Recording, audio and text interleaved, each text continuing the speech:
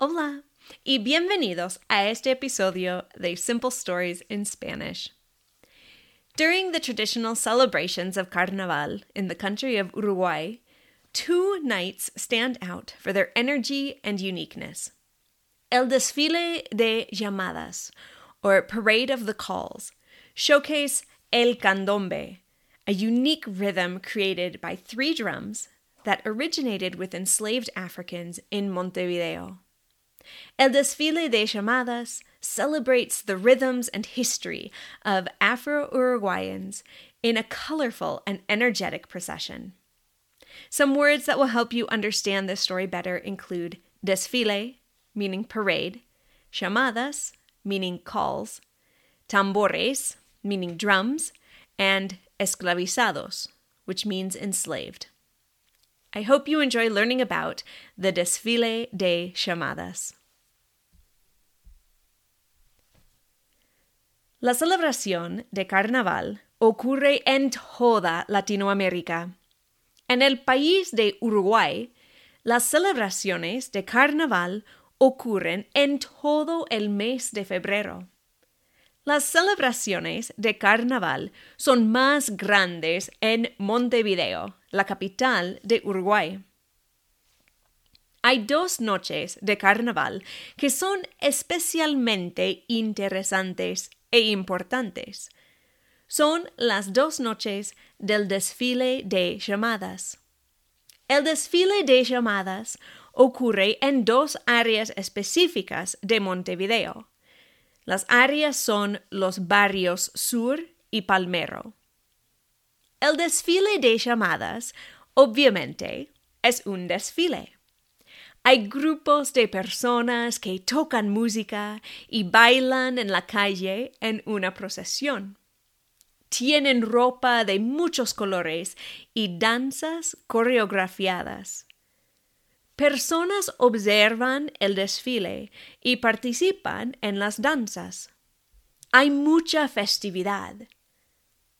Sin embargo, el desfile de llamadas es distinto de otros desfiles. Es distinto porque de la cultura y la historia que representa.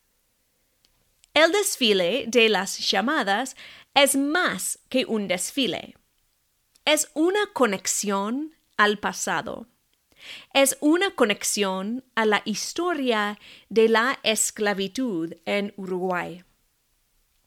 Los primeros africanos esclavizados llegaron a Uruguay en el año 1750. Los africanos pasaron por Montevideo en camino a las plantaciones de Uruguay, Argentina y Brasil. La transición de África a América del Sur fue completamente brutal. Los africanos no tenían su libertad. Trabajaban por horas en condiciones horribles. Tenían pocas conexiones a su pasado y pocas oportunidades para expresarse. Las llamadas fueron una manera de conectarse con su pasado en África y para expresarse. Las llamadas ocurrían cuando una persona tocaba el tambor para llamar a sus hermanos africanos. Los africanos esclavizados identificaban el sonido del tambor como una llamada a una reunión. En las reuniones, ellos tocaban tambores y bailaban. Recordaban los rituales de África. Conectaban con su pasado. Introducían su historia a los jóvenes.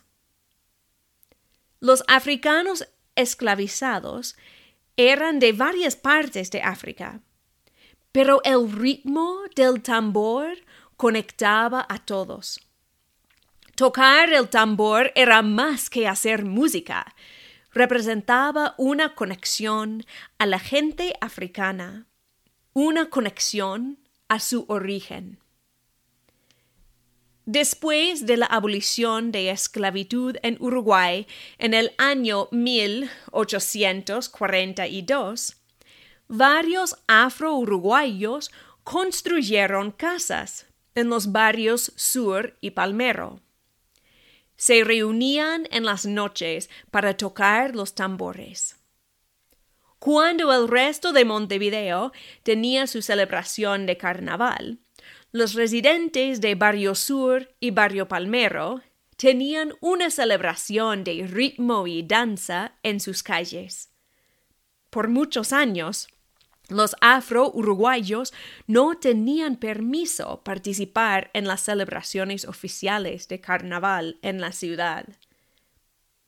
El ritmo de los tambores recibió el nombre candombe. El candombe es único a Uruguay, como surgió de los barrios negros de Montevideo. Es distinto de ritmos de otras comunidades en otras naciones latinoamericanas. El nombre candombe incluye el ritmo del tambor y también el estilo de danza energética que acompaña el tambor. El candombe consta del ritmo de 3 tambores. Un tambor es gordo, un tambor es mediano y un tambor es flaco. Los músicos afinan los tambores con fuego. Hacen un fuego y ponen los tambores en un círculo alrededor del fuego.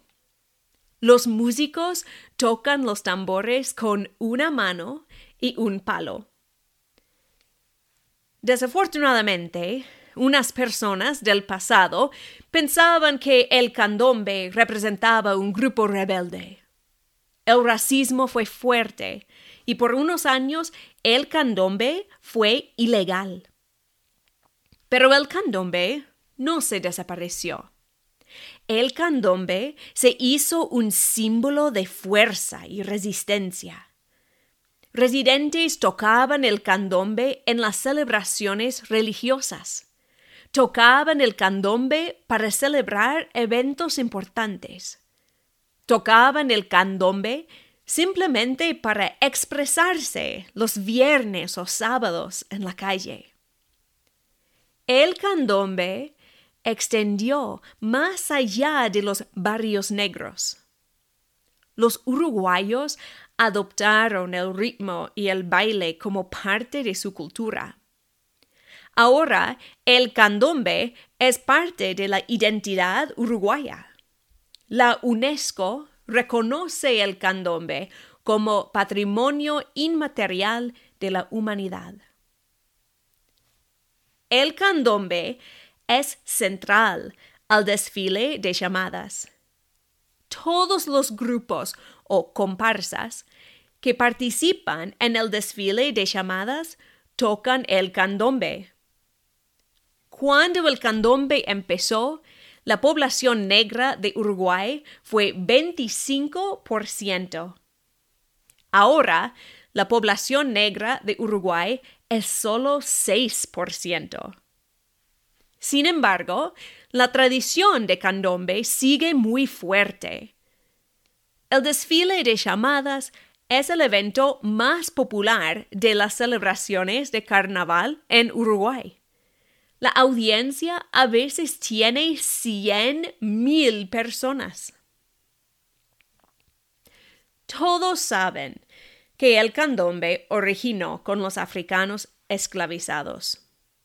El desfile de llamadas intenta honrar a los afro-uruguayos y a celebrar su contribución a la cultura uruguaya. Por desgracia, como no hay mucha representación afro-uruguayo, personas blancas se pintan la cara para representar a los esclavos en el desfile. Unas presentaciones en el desfile de llamadas son muy estereotípicas de esclavos. Varios grupos presentan personajes típicos como el gramillero, un hombre viejo con un saco de hierbas, o la mamá vieja, una mujer vieja que baila sensualmente, o el escobero, un hombre que baila y hace movimientos acrobáticos con una escoba. Aunque la población negra de Uruguay no sea grande, sigue viva en el desfile de llamadas. Más de 6,000 personas participan en el desfile. Hay más de 2,500 tambores. No solo escuchas el ritmo, sientes el ritmo. El ritmo es parte de todo. El ritmo entra al cuerpo y conecta a todos los participantes del desfile. La conexión es el propósito del candombe. La música conecta a los participantes, conecta el presente con el pasado, conecta a Uruguay y África. No hay una fiesta más grande en todo Uruguay que el desfile de llamadas. Es una celebración de historia y cultura. El Ministerio de Turismo uruguayo dijo: cada desfile de llamadas es una fiesta y una oportunidad de reconocer el pasado y el presente de los uruguayos. El fin. Gracias por escuchar. Today's shout out is to Patricia, who said, "I love the simple stories, and it makes me happy that I actually understand more than I thought I would. Thank you so much. Also, thank your co-host. Love the El Fin." Gracias, Patricia. My son was very excited to hear that you liked his work, and I was very excited to hear from you. If you would like to drop me a message and support the creation of Simple Stories in Spanish, you can find a link in the show notes on my website or on buymeacoffee.com. You can also connect with me on Facebook or Instagram at Small Town Spanish Teacher. Hasta luego! Simple Stories in Spanish is a production of the Small Town Spanish Teacher. You can find a transcript of today's story as well as other learning and teaching aids on my website, smalltownspanishteacher.com. This story was an original work by Camilla Bates. Any resemblance to stories by other authors is purely coincidental unless otherwise noted. If you have an idea for a story or a story you would like read, feel free to email me at smalltownspanishteacher@gmail.com. Don't forget to subscribe so you can be notified of future episodes of Simple Stories in Spanish.